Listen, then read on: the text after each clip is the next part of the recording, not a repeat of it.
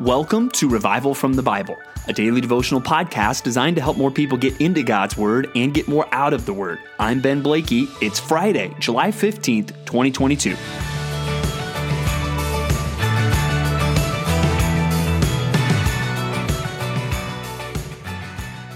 As you read through the Bible, you'll come across some passages that are easy to relate to. You read it and you're like, yes, that's exactly what I'm feeling or have felt, or that feels exactly like what I am going through.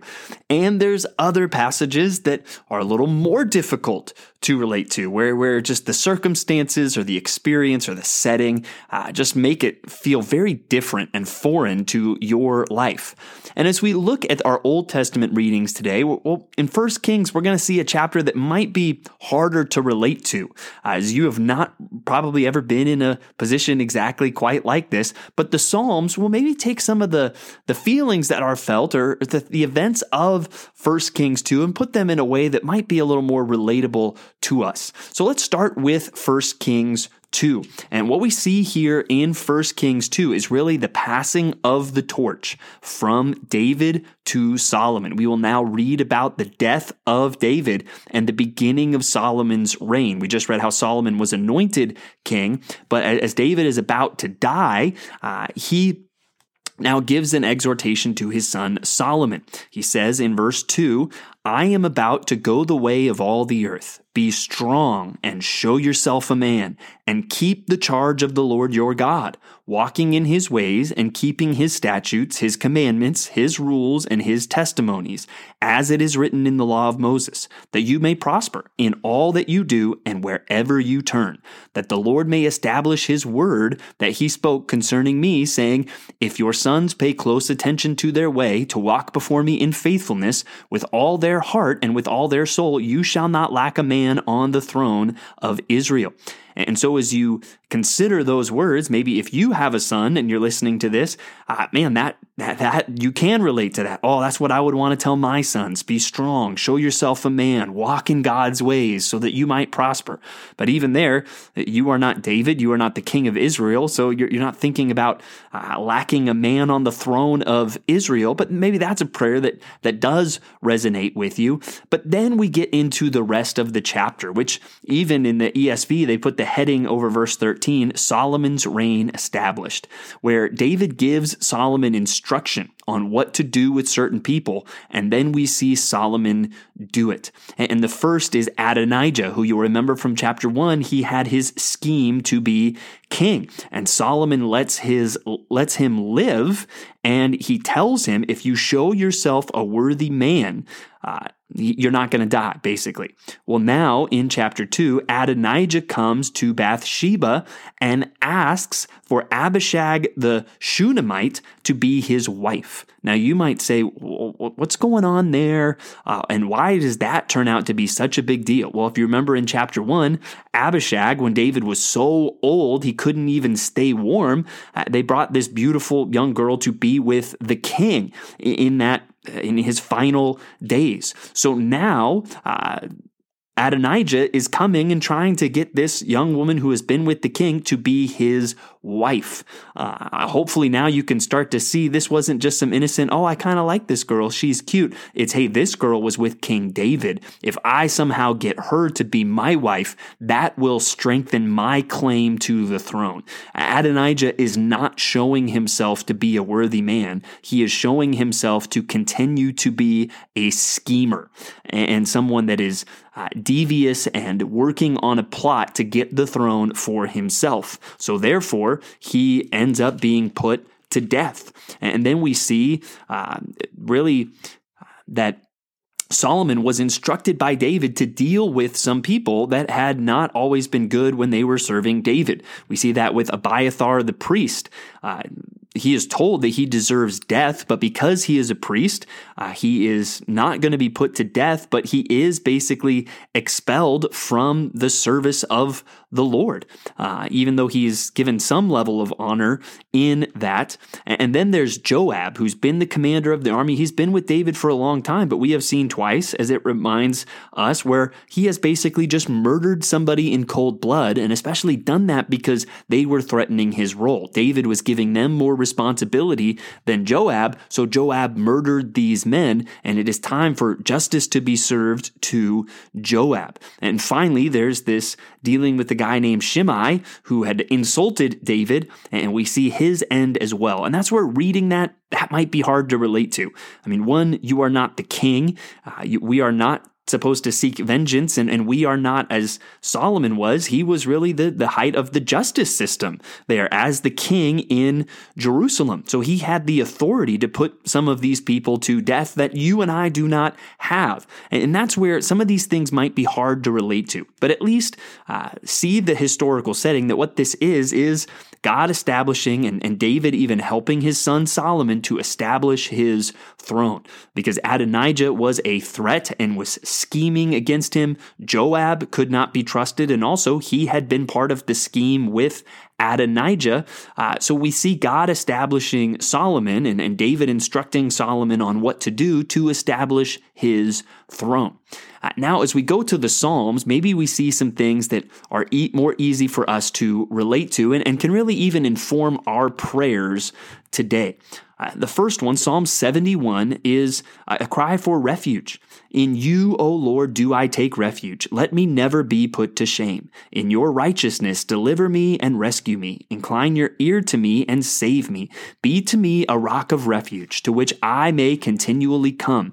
You have given the command to save me, for you are my rock and my fortress. Now, those are some familiar themes in Psalms, and hopefully ones that we can all relate to, where there are all times in all of our lives where we need a rock of refuge. We need to seek the Lord because there is something difficult in our lives.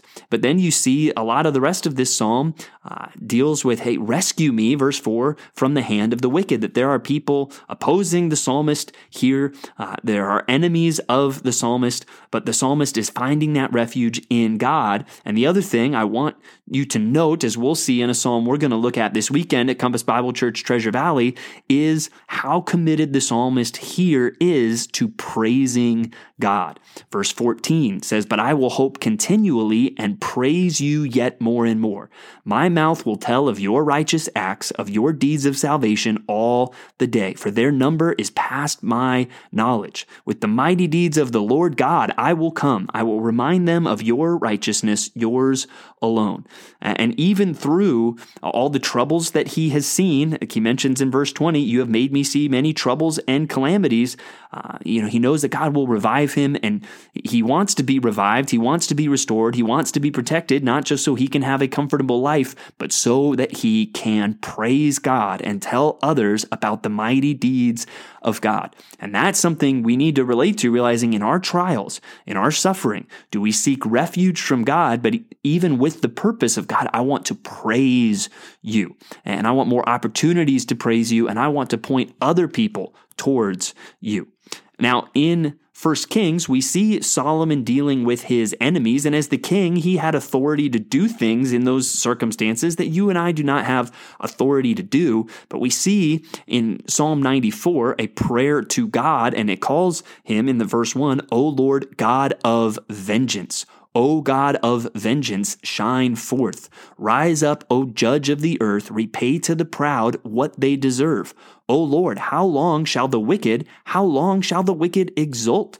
And so he is crying out to God to deal with his enemies. And as we see clearly in the New Testament, that is what we as Christians now are instructed to do. We are not to repay evil for evil. We are not to seek vengeance, but what we can do, and in many cases should do, is to cry out to God for deliverance and to cry out for God to deal with the evil around us. And there's encouragement that comes from that. I love what it says in verse 19, when the cares of my heart are many, your consolations cheer my soul.